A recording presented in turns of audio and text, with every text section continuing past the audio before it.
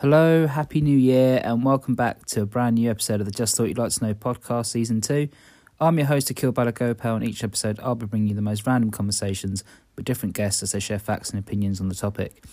So this episode, I'm joined by none other than Premier League goalkeeper Rob Elliott. Rob launched his career at Charlton, being an instant fan favourite for a number of seasons, before moving to Newcastle, where he played in the Premier League and became a mainstay for over 9 years at the club. Rob currently plays for Watford and has gladly come on the show today to share his story for the rise to the top and tips for aspiring sports personalities.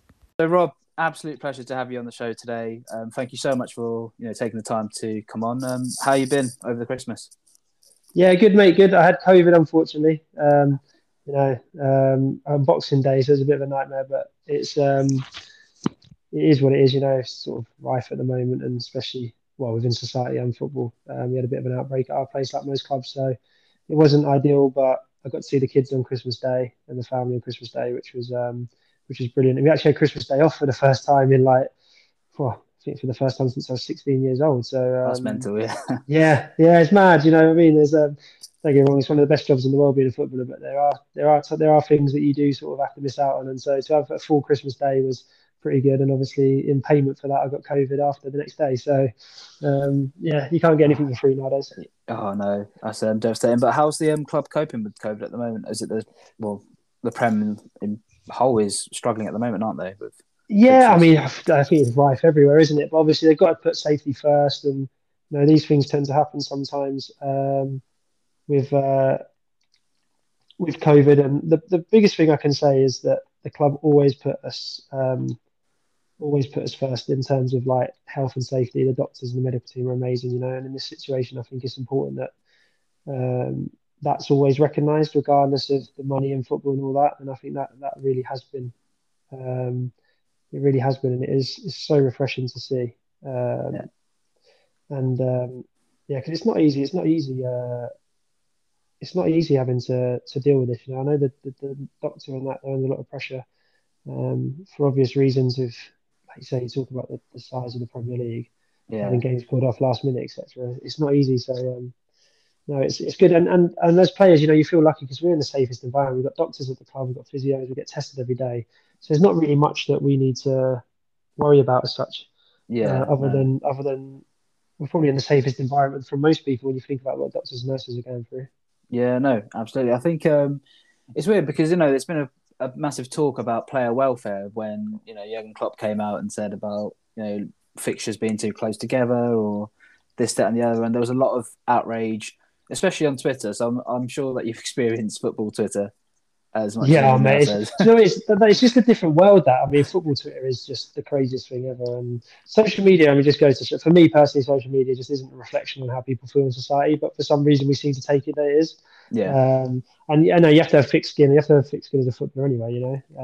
People calling you a fat bastard or telling you, saying like screaming, "Oh, your shit are on the stadium" is good banter and you enjoy that. That's part of it. But obviously, you get some very nasty, horrible things in Twitter in real life. But it is what it is, unfortunately. But no, I mean, it's one of them ones where you just have to decide if you're in with it, you're in with it, and if you're not, you're not. What you can't do is be on social media and then not expect not abuse that goes too far. Obviously, you don't want to see discrimination or racism or anything. But if you can't handle some like 12-year-old telling you you've been shit on Twitter, then probably shouldn't be on it, Yeah, no, absolutely. I think it's the part and parcel because football in itself is just a massive community and it brings so many people together. And especially over COVID, when it was when we weren't able to watch games, the one time we were all stuck at home, it truly had an impact on everyone, especially I'm guessing players as well as fans. So it just the anger and frustration shown by fans just goes to show the extent to how seriously some people can take it, I guess. But definitely. Listen, it's tribal, isn't it? Like football's still tribal, and that's why it is what it is. That's why it's so different to every other sport. I'm a massive Charlton fan. Obviously, I'm a Newcastle fan now, and been there so long, and you have such a biased opinion, even if you're sensible or reasonably sensible. Yeah. But it is, and you have to accept that. And it's do you know what? I love it. I actually love playing. I love playing for Charlton. God, as a boyhood dream. I used to watch Charlton play And then obviously going to Newcastle, there's the best, like most fanatical fans in the world. You know what I mean? It's just I love that. Feel like I'm a part of a club and a part of something. That's sort of really what helps me and motivates me. But Yeah, like we talked about before, there's good and bad to everything. You know, there's no. I mean, you can say there's rights or wrongs or anything. You know, I think the thing for me, I'd like to see more balance, as in I'd like to see players being more approachable and players being more interactive. But then in the same sense, if you want players to really let fans know who they are and how they want, like acting like normal young men, then people have to understand that they are human beings. They will make mistakes, and young lads, 28, 20 years old, want to go out. They want to yeah, like I don't know, they just made the Premier League debut. Of course, they probably want to go out with their mates and have a couple of drinks. If they drink, if they don't, they don't, or just celebrate. And there's nothing wrong with that, you know.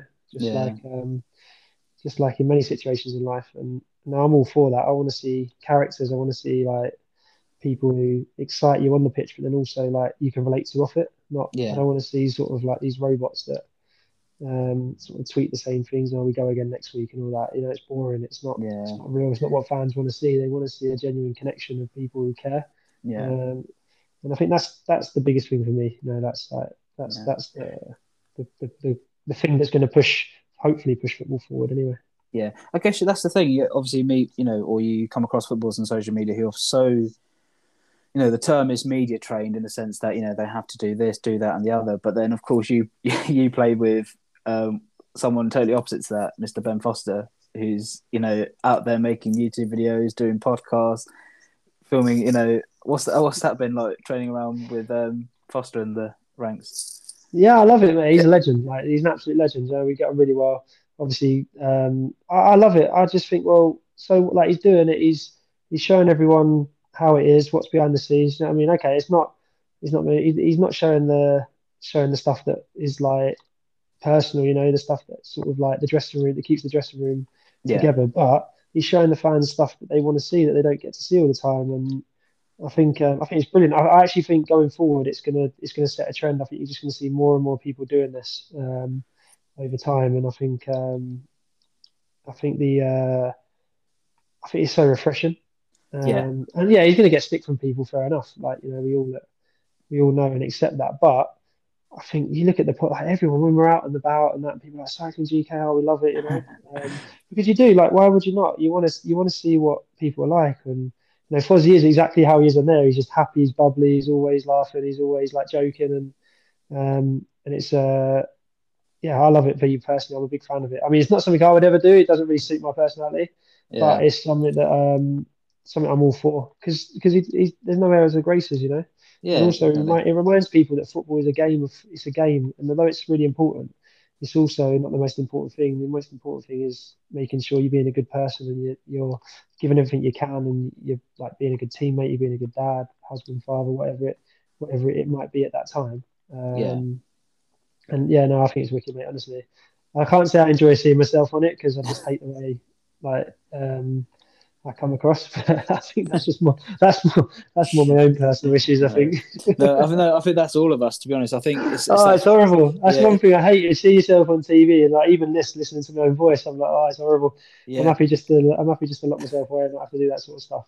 yeah. No, But 100% with that. When you hear your own voice back, like even with the podcast, when I release them, I'm just like I can't listen to myself again because yeah, I don't know what it no, is, you're all right, but mate. You got a great speaking voice. no, But thanks, yeah. Rob. It's no, mate, yeah, I look after you, all right. But no, I know what you mean. It's horrible, but yeah, Fozzie loves it. He's a natural, and he pretends that he doesn't, but he proper loves it. He loves Yeah, he loves the attention, and he loves the interaction, and wicked because he's doing it for the right reasons. That's the reason he's doing it for the right reasons. yeah, no, absolutely, And yeah, and what goes under the radar is the amount of requests he gets to do videos and shout outs and all that sort of stuff. Not on his account, but just in general. And he never says no. You know what I mean? And then he always does it, and yeah, that's the main thing for me is that he's just as good a lad off the yeah, pitch exactly. It's as just he such is a on it. positive image for football in general that Yeah, he creates as well. So it's just like taking it right back, as in. So obviously you started from down south in Charlton. We were discussing before about how you wrote to clubs and it was Charlton that reached out to you because you started as a outfield player, was it? So where did you play on the yeah. pitch before?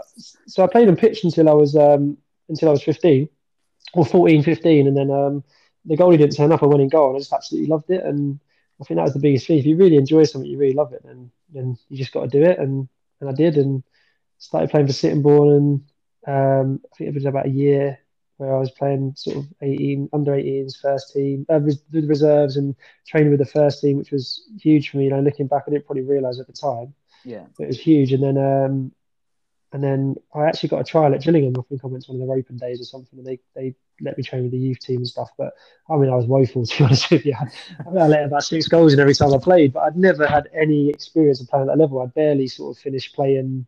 I sort of barely finished playing like youth team football, or not, like amateur youth team football. So I didn't know any of the basics, and yeah, and in the end, I felt like I was getting better and better, and it was, being a professional is what I wanted to do. I didn't have any reasons why. I just really felt that way. So I wrote off to all the clubs in the southeast and got a few note letters back from clubs saying like no thank you, but like etc. Which was nice. It was good to some of the clubs. I think Brentford, Chelsea were definitely two of the ones that I remember writing back to us. But then I remember the next day, literally the very next day, I got a call from one of the coaches at like Cholton, my boyhood club, and was like, I thought it was a joke. It was like, can you come in and train with us, sort of thing. And Yeah. I sort of couldn't believe it. So I'm there. I'm a Cholton season ticket holder, watching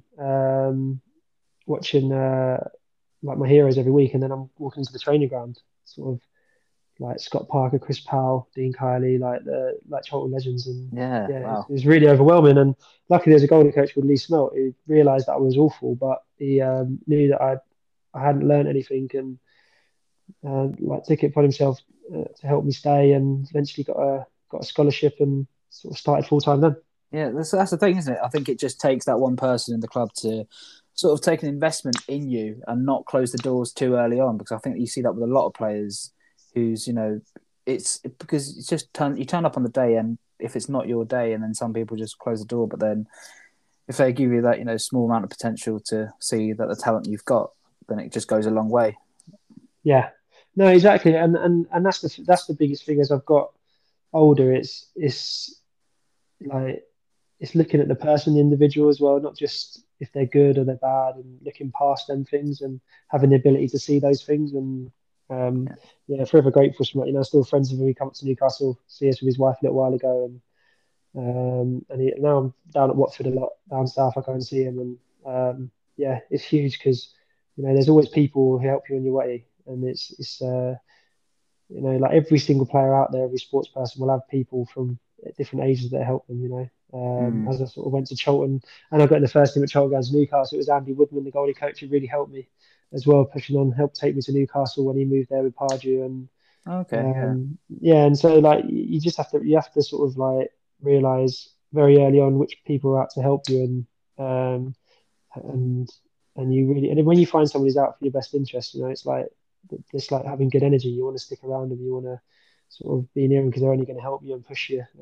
They're not always steady relationships. They can be a bit rocky sometimes because you're working closely with those people. But ultimately, if you've both got the right intentions, then that's always gonna help. Absolutely.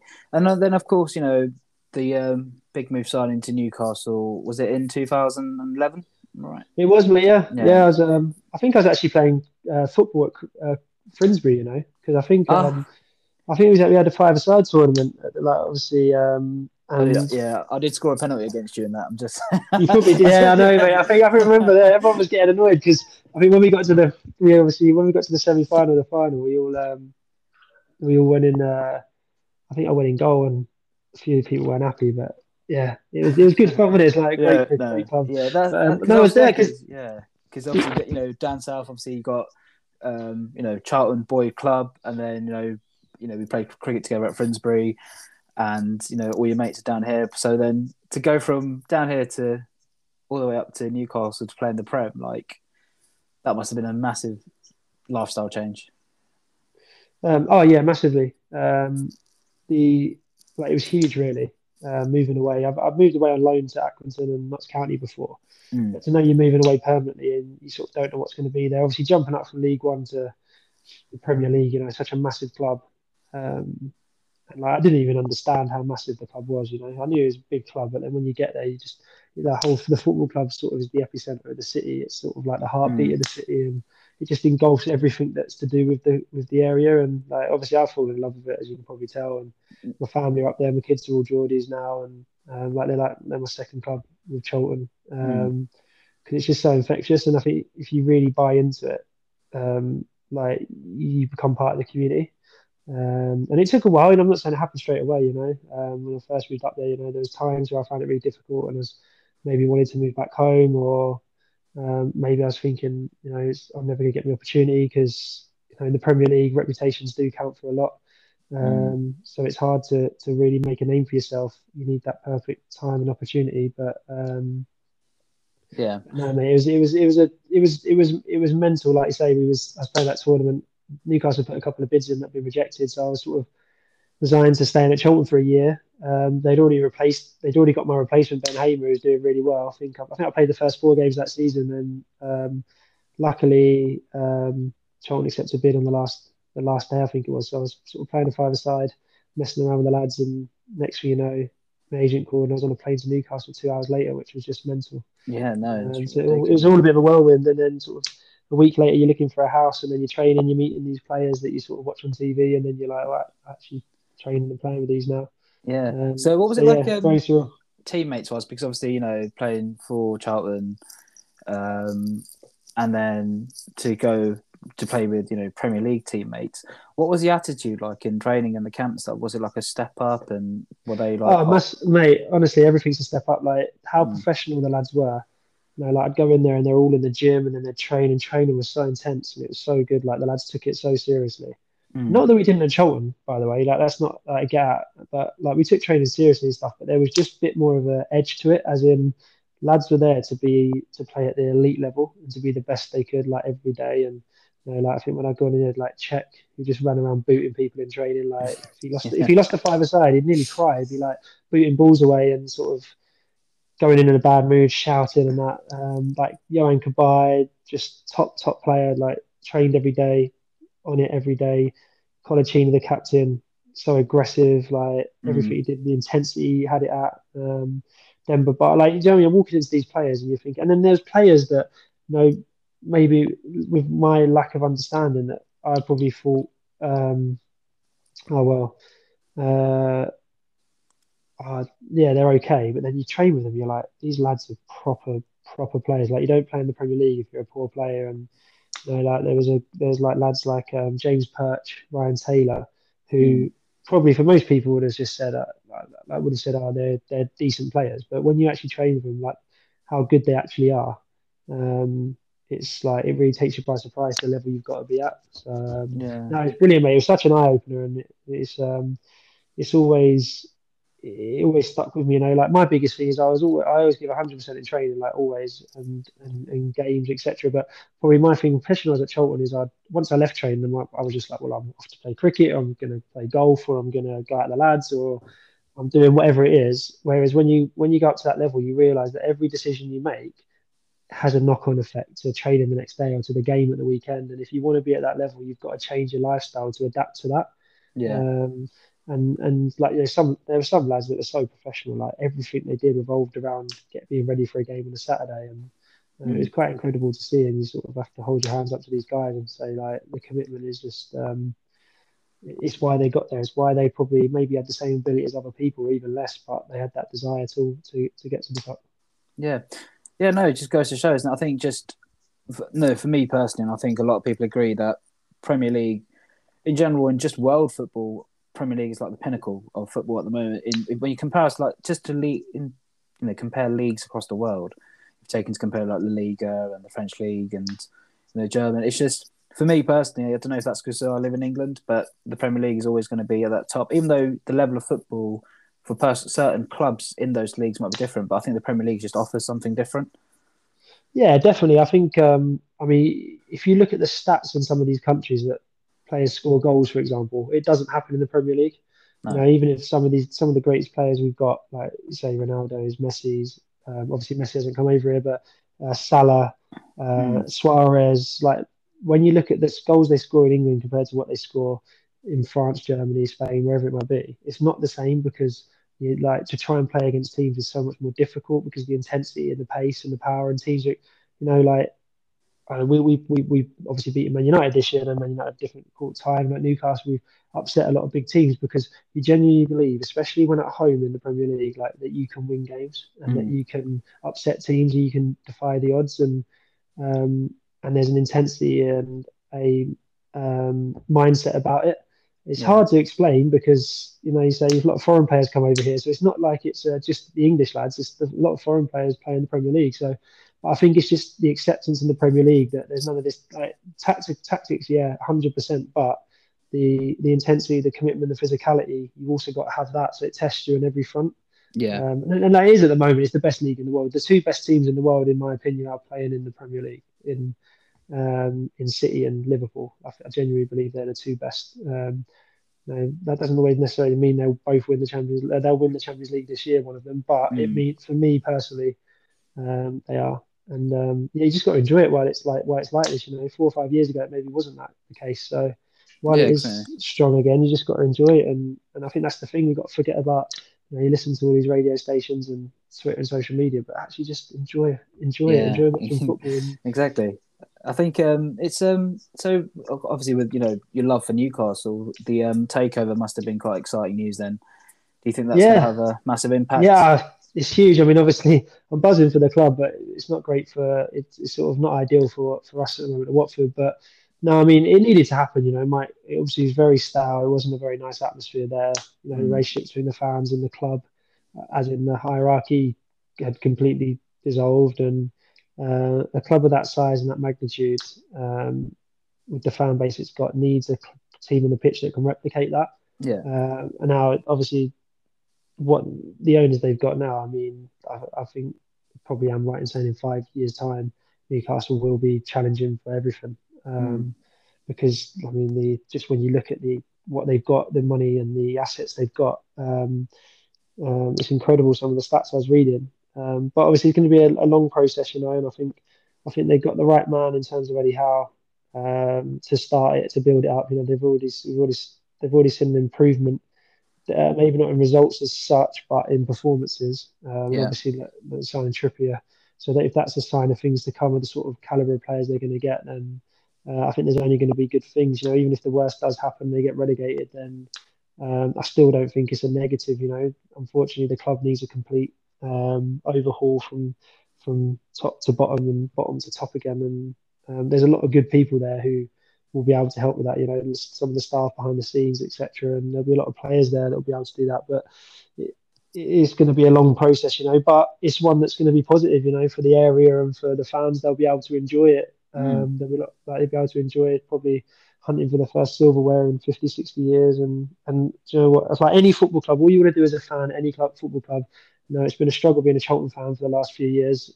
Is you just want to look and have a little bit of hope and look forward to the club progressing, And sometimes progression it isn't winning Champions League or Premier Leagues. It's, I don't know, getting promoted from League One, or it's finishing the top 10, or playing a bit of better brand of football. Whatever it is, you just, as a fan, you just want to go and see that there's an improvement and there's a structure and there's like you're aiming for a goal, and that you can watch it rather than just, like you say, like a lot of fans over the years for various clubs, you just feel like you're watching your team drift or just get slowly worse, and it's the most Yeah, painful thing. exactly. Yeah, no, absolutely. But so obviously, you've been in the game for such a long time. Almost what we're talking now, so almost 20 years. Would you say? Yeah, depressingly, yeah, 20 years this year. Yeah, 20 years soon, I think. But yeah, no, I think that's obviously a massive thing, because for a lot of young footballers at the moment, what you're getting told is if you don't get into the game young, then you're never going to make it. But then obviously there's examples, such as yourself, Foster, Vardy, who's been in the game for so long. Like, how do you ensure longevity in the game? And do you have any tips for any young footballers coming up at the moment to get into the game? I don't know if it's hard to say. Everyone's different, but I think the biggest thing is you've got to work hard, and you've got to enjoy yourself, and you've got to push yourself to get better. Like, one of the biggest things that go underestimated is learning. So just learning your game, learning your trade, and not learning. For me, I don't know, for example, if you're a goalkeeper, you want to make the unbelievable world class saves, right? Which is huge, right? They match winning saves, but if you can't if you can't deal with dipping volleys, or you can't deal with crosses or pass backs before then, the simple stuff, it's not going to matter how many world class saves you make, because if you're making the basic errors, no one's going to be too fussed about the top class saves, etc.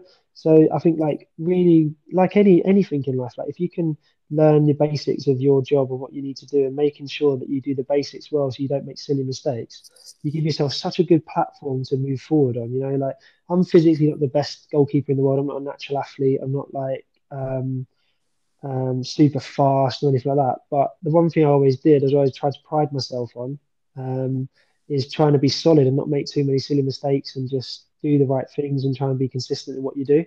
And I think that sometimes if you can be reliable for the first thing, manager, the coach can say, right, if I play him, I know he's going to do X, Y, or Z, and also you're going to do what they ask, because that's a huge thing to be part of a team. Then that gives you such a good footing. And I think that's sometimes what you need, like for younger kids, just keep working on your basics. Just keep doing the simple things really well. Because if you do the simple things really well, the big things will take care of themselves. Them moments, them special moments, then if you're striker, that ball that drops you on the volley, or that the goalkeeper making that world class save, like they will come. They come few and far between, but when they come, you'll take the opportunity because you've done the basics well and you got yourself into a good place. Yeah, no, absolutely. I think that's, goes to show, isn't it? It's if you just keep working hard, sticking to the basics and not going over the top with certain things. I think, there's a lot of youngsters who just get lost in the world of, having to overcomplicate things, or, thinking that they have to match someone else, sort of thing. I guess if you work on your own game and you work on what you want to achieve, then that's the, best way to go, sort of. 100%, mate. Like, you can only be you. You can't be anyone else. So you might want to grow up being Ronaldo, right? Which is fine, which is brilliant. What a guy to try and emulate if you're a striker. But like, you can't be Ronaldo. You can only be you. There's no point trying to be someone that you can't be. You can steal things from them. You can look at like why they're so good, and you can try and use that to adapt to yourself. But if you're not trying to be yourself, if you're a 6'5", 6'5" powerhouse and you're trying to be Messi, it's probably not going to work out too well for you, because like you've just got different attributes. But if you decide, like if you're, I don't know, Haaland, for example, if you're built like Haaland, powerful like Haaland, then yeah, you probably want to say, right, well, how can I use that to be better because I'm similar? But you always want to try and be yourself. One of the things as I got older is you realise as you see players and see times, if you try and work on what you're good at and try and be better at who you are and what you can do, then you're going to be so successful. When you try and do things that you can't, or not you can't, but things that aren't natural to you, or things that don't suit your game, like how many times you see like a really, really fast player who doesn't use their pace down the outside, when you scream at him going, "Oh, if I was as fast as you, just knock it past him and get crosses in, or when it's a corner." Sometimes like just understanding yourself, understanding your own strengths and weaknesses is the way you get better. And like when you understand, okay, you might have weaknesses. Everyone has weaknesses. It's human nature. You can't be perfect at everything. But sometimes don't worry about them weaknesses as much. Like, yeah, if there's stuff you can work on it, but don't overdo it to the point where you forget about your strengths and what makes you so good. If you're brilliant in the air, then don't try and be. But your first touch isn't brilliant. Okay, work on your first touch in training, but don't stop doing crossing and finishing. Don't stop putting your head on the ball, because ultimately that's what's going to put you above everyone else. Absolutely. Like, and I think that's the thing I want, like for any young kid or anyone, is any person in any walk of life, I suppose, is for me is just understand yourself and just be good at what you're good at. Be the best version of yourself, because that's all you can be. Now, you don't have to be perfect. No one's perfect. And I think that's the problem now, is people look at Instagram and they look at this and they want to be perfect. They want to have the perfect. Like, they just want to look like the figure. They want to be Instagram ready. Do you know what I mean? Yeah. And the thing is now that my issue sometimes now with younger players to a certain degree, because obviously if they haven't had a chance to prove themselves, and is like they want to look like good footballers rather than be good footballers. And I think there's a big difference between being a good footballer or being a good sportsman or professional cricketer, wherever it is, and actually looking like one, because like the only one of them is going to get you so far. Exactly. Like some people, you look good and they think, oh yeah, he looks good and blah, blah, blah. But if you don't deliver, if you don't do what's required to be a top player, then you won't. Like the biggest thing you can say is like, I've been lucky to work in the Premier League for a long time. Is just the top players. It's not luck. It's just hard work and dedication. There might have been just everyone's got their story about how Hmm. they got spotted or how they got into the team. It might have been the team had no money or he just got chucked in or whatnot.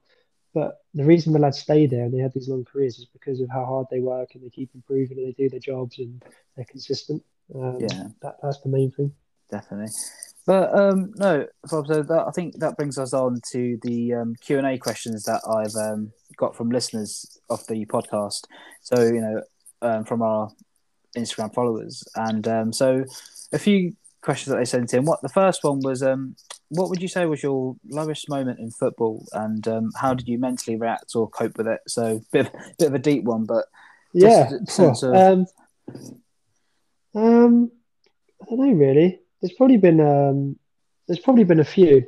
I don't think there's ever just one, mm, because obviously everything at each time affects you differently. Um, I mean, yeah, there was. I mean, I think of things like, for example, when I was when I left Newcastle recently, that was tough, because I've been there a long time. I actually loved the place, and if I was mm, honest, I probably wouldn't have left if it was my choice. It wasn't my choice to leave. And I probably would have stayed if I could because I really enjoyed being a part of the club.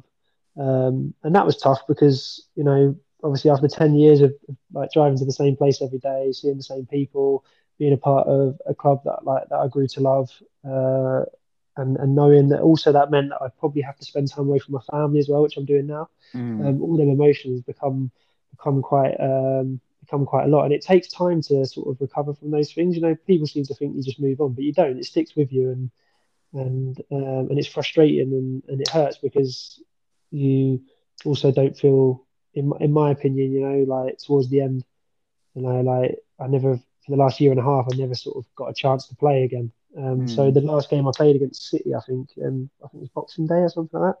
I never knew that would be my last game for Newcastle. I always yeah, thought I'd have got another game at some point, but it turned out that was my last game for Newcastle. I didn't know that, and so you sort of leave, and it was during COVID and stuff, and I never really got to see people that I liked to have seen properly and said mm, goodbye to and such, and so that was tough.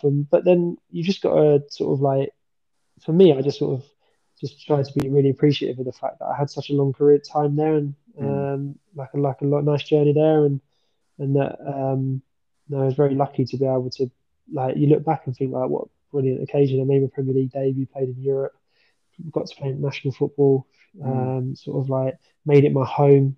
I sort of went up there a young lad, and I've sort of left there like a man and a father of three Geordie kids now, Yeah, yes, bless it's them. just And yeah, basically your life. Isn't it? I think that's exactly, mate. Yeah. So you look at goes the to show. development, you just Yeah, sort of think, yeah, right, that's yeah, amazing. Look at the difference and stuff, yeah, and you just sort of think, yeah, do you know what? That's amazing. I can put it down as a brilliant chapter, and there's yeah. always things in Because life it that goes to you show, wish because had changed differently. yeah, when that question came up, I was thinking when I was going to put that forward to you, like my ideas were like you're probably going to talk about a really bad game that you had or an injury or No, I something, but mean, it listen, just you have got bad games, yeah, bad injuries. I snapped my ACL. I was playing really well. I think I won player of the season that year, and I snapped my ACL, and that was devastating. Do you know what I mean? But that's life. That's football. yeah, Unfortunately, that's those things. And yeah, listen, that was horrible. I knew I wasn't going to go to the Euros. I probably would have gone to the Euro 16. So I've never got to go to a major tournament, which I would have been able to do, and maybe have had a chance of playing because I think I was the only goalie playing every week. But in the end, Randolph played really, really well.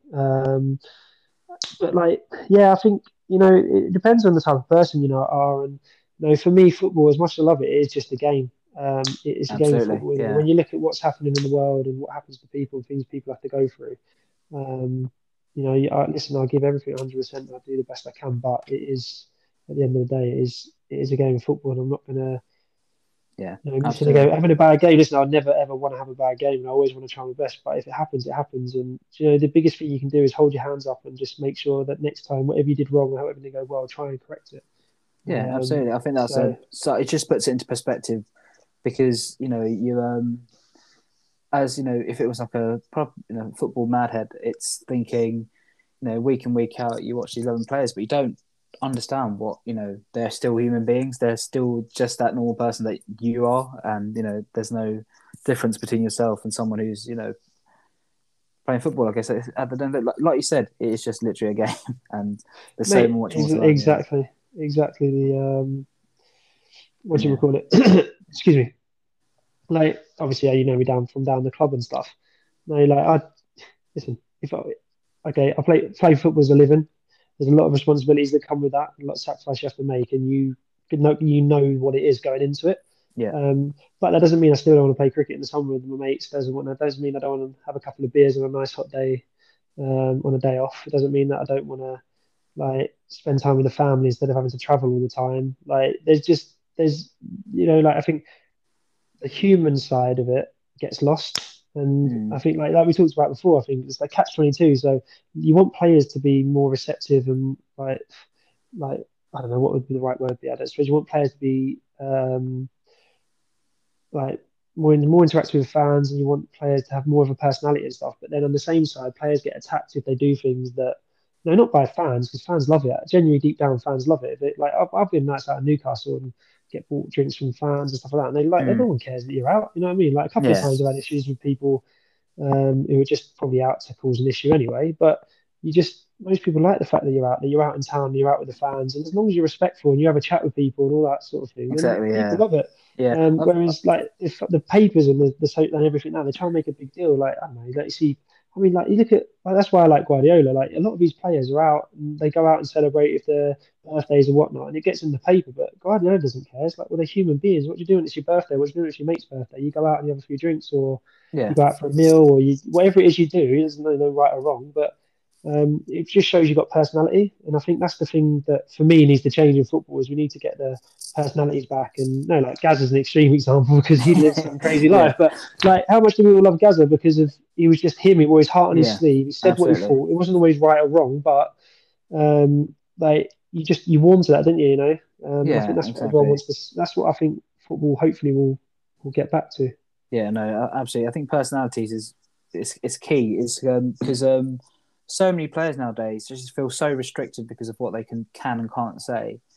And you're thinking it's just a bit extreme. Just because they play this one sport, they have to be these role models to a certain extent. But they're also human beings that just need to live their life as well. Because obviously they're doing good on and off the pitch, but there's like you said, there's extremes. Like you got Gaza and to like the extreme end version of it. Yeah, But exactly. Yeah, yeah, um, but it's fun, isn't it? And the thing is as well, I always say this, like, is you'll get people abusing players and stuff like that. But if you're a parent, which I am now, and obviously there'll be people listening who've got older kids, is you send your kid off to university, for example. Let's use that as an example. Do you yeah, think you're gonna like if you had that footballer mentality of it, you wouldn't be saying to them, "Oh, don't go out before you have lectures the next day. Don't make sure you don't meet any girls or any boys, whichever way." It is like, do you know what I mean? Don't be talking to yeah, loads of girls. Know what I mean? Like, make sure you eat all your vegetables. Make sure you get your diet right. Like, I don't want you putting on any weight whatsoever. Like, make sure you get 8 hours sleep. Like, you just wouldn't say that to people. What you'd be saying to people is go out, enjoy yourself, experience life. Like, be sensible.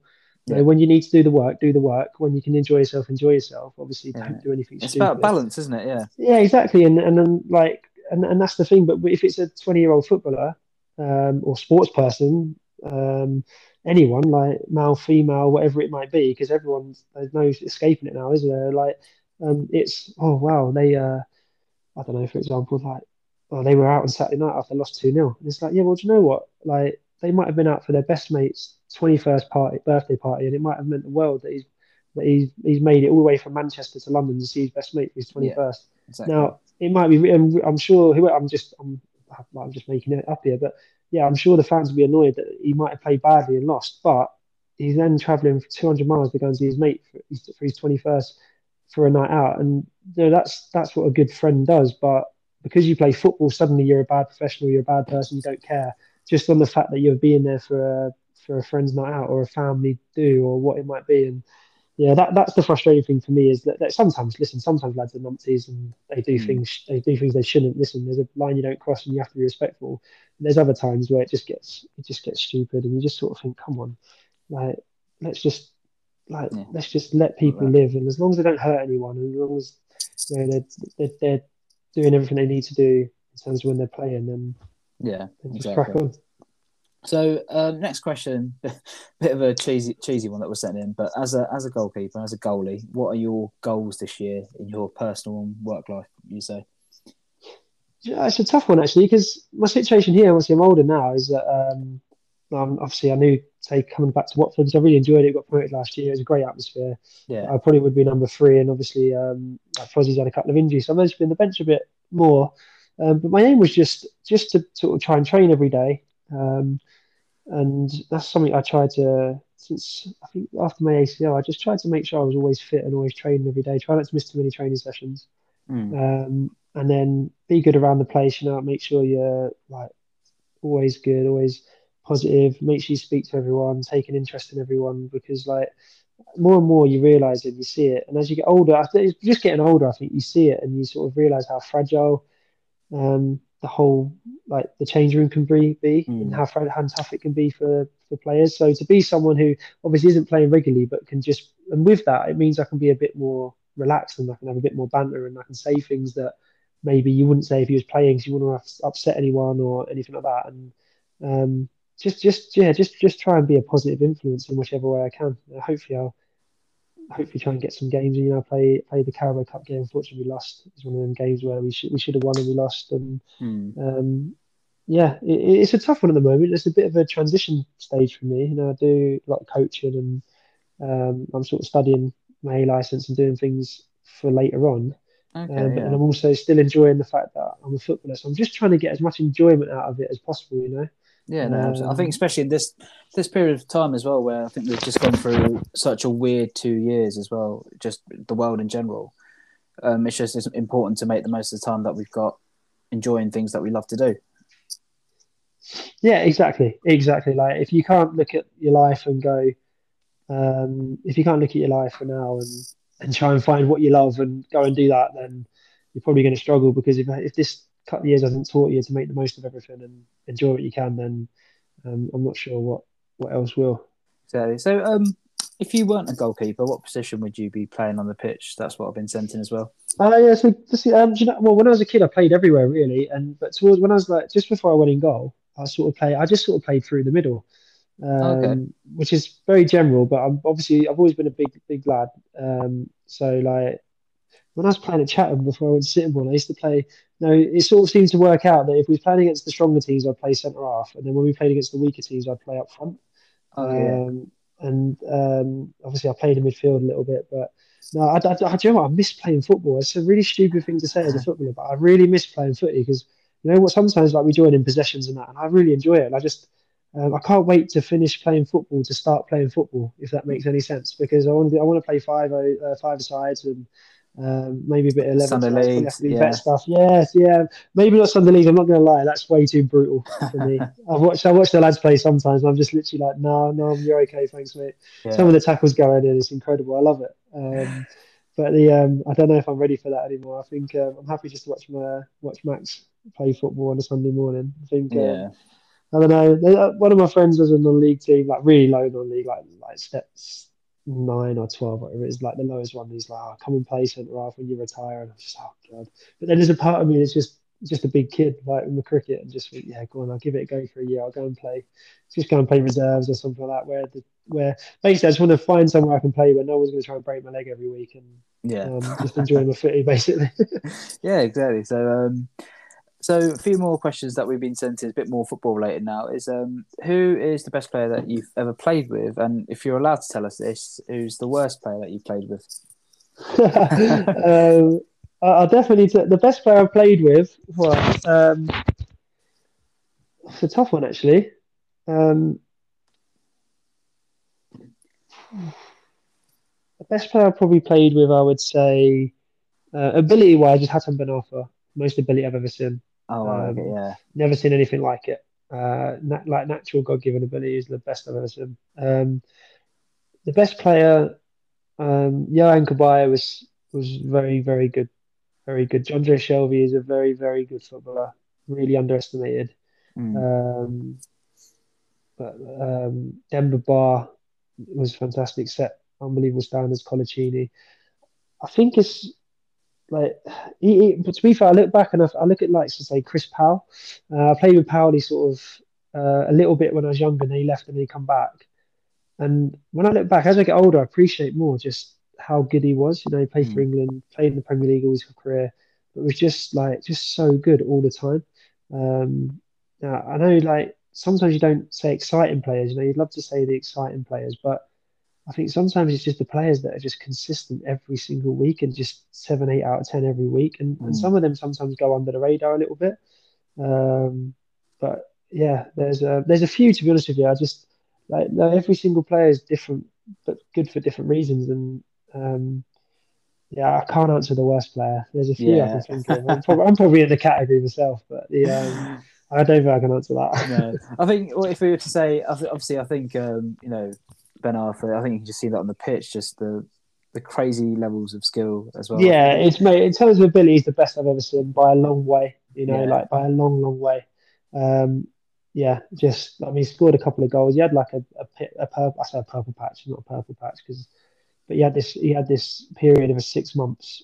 It was a little bit, probably about a year to 6 months, but when he was just in the zone and he scored 2 goals, identical goals, one week after the other. He just picked the ball up in our half, run past 5 players and scored. And you sort of thought that's the best guy I've ever seen. And literally the next week he did it again. Yeah. And then some of the stuff he did in training was just amazing. He did and we spoke about this the other day. A few of us who played with him were speaking, and we actually said he's probably the closest player to Messi that I've ever seen in terms of just his movement and his body. Listen, he's no Messi. Like, listen, Messi is Messi. There's no. But in terms of the way he moved the ball, the way he struck it, the way he drifted past people, etc., he's the closest I've ever seen in terms of that. So no, ability-wise, would definitely be him. Cool.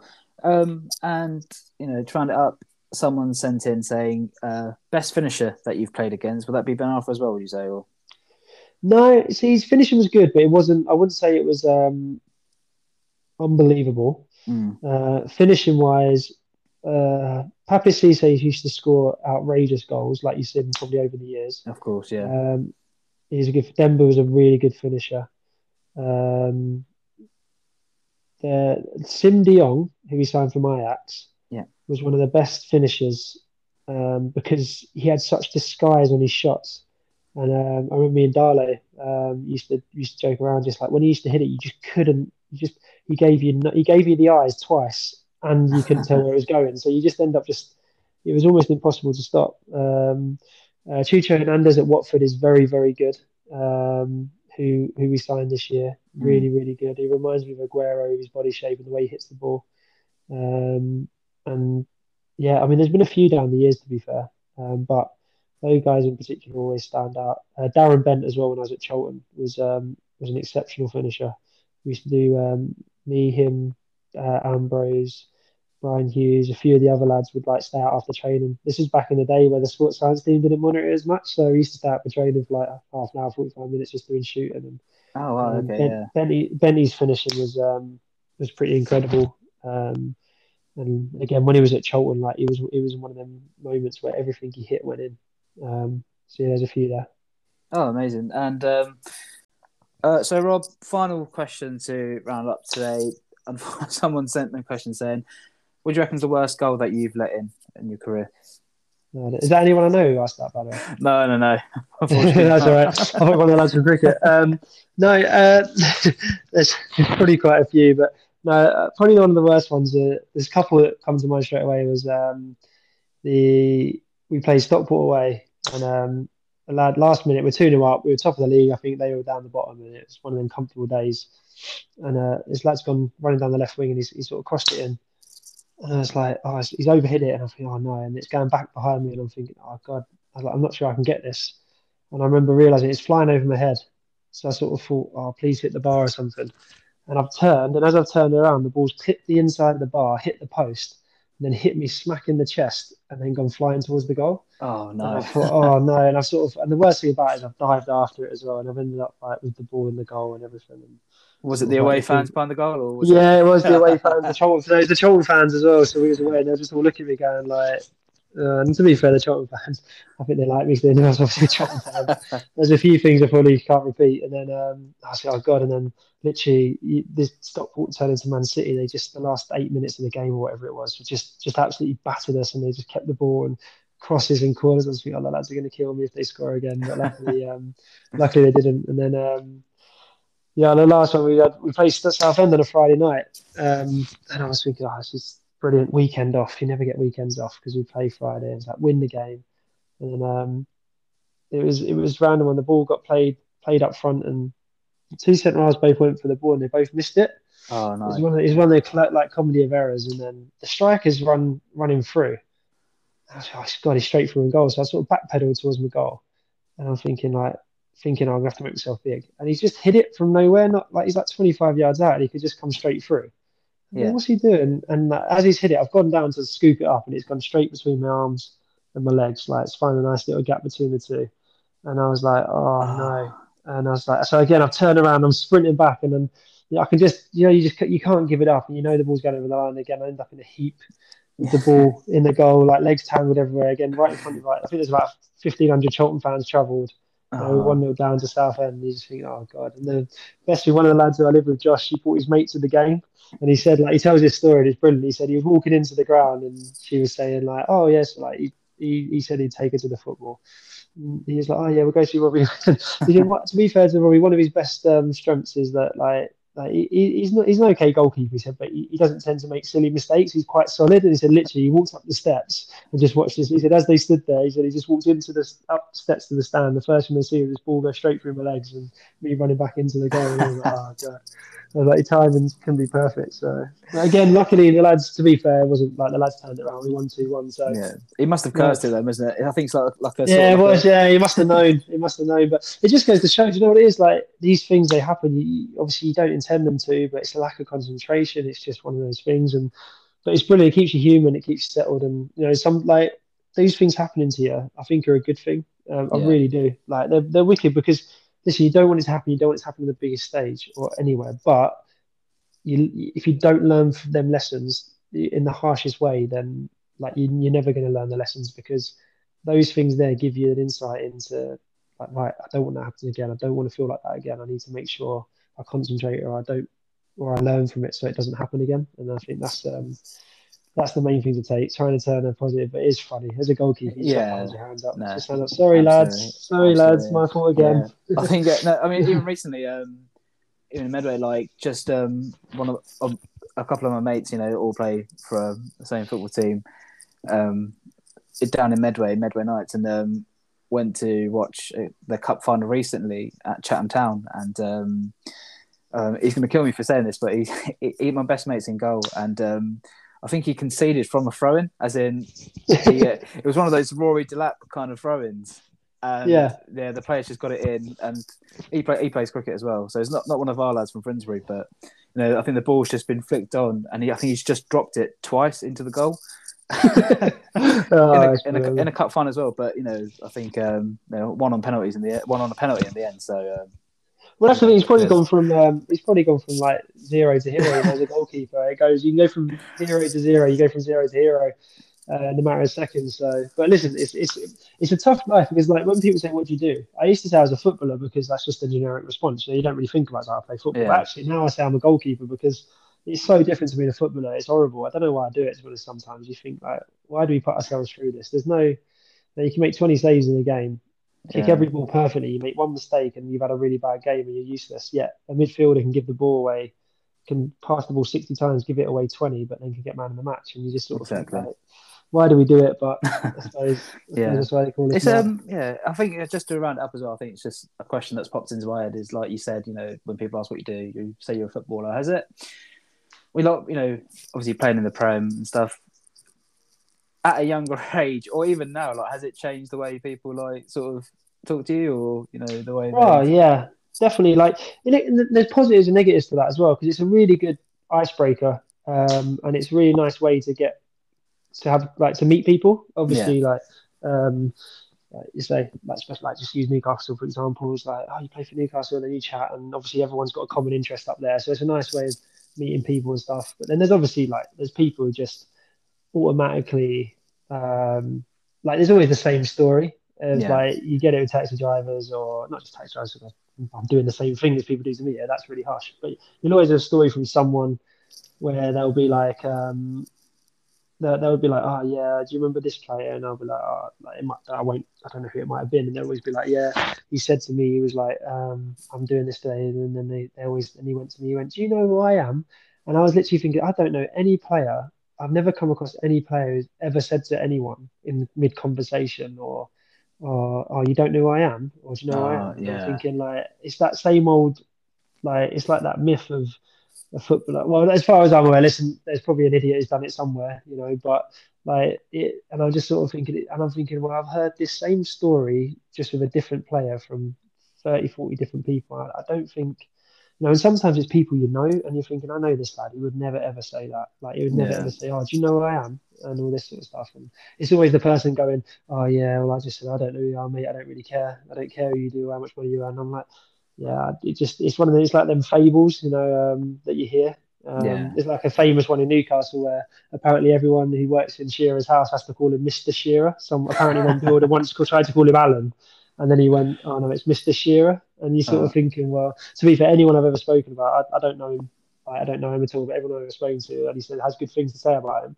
But yeah, it's just one of them things, you know, like them sort of things go around, and yeah, so it can be. It can be listen, 99 times out of 100, it's sound and it's a nice way to speak to the like. And the other thing is always you get is always like, oh, you're not like most footballers, and I'm like, well, how many footballers do you know? You're like, oh, you're the first one I've met. I'm like, well, exactly. It's like they're just normal lads who just like yeah, most lads have families and that sort of stuff and that. But no, yeah. unfortunately, there's the way it's dressed up in the press and the reality of it, you know.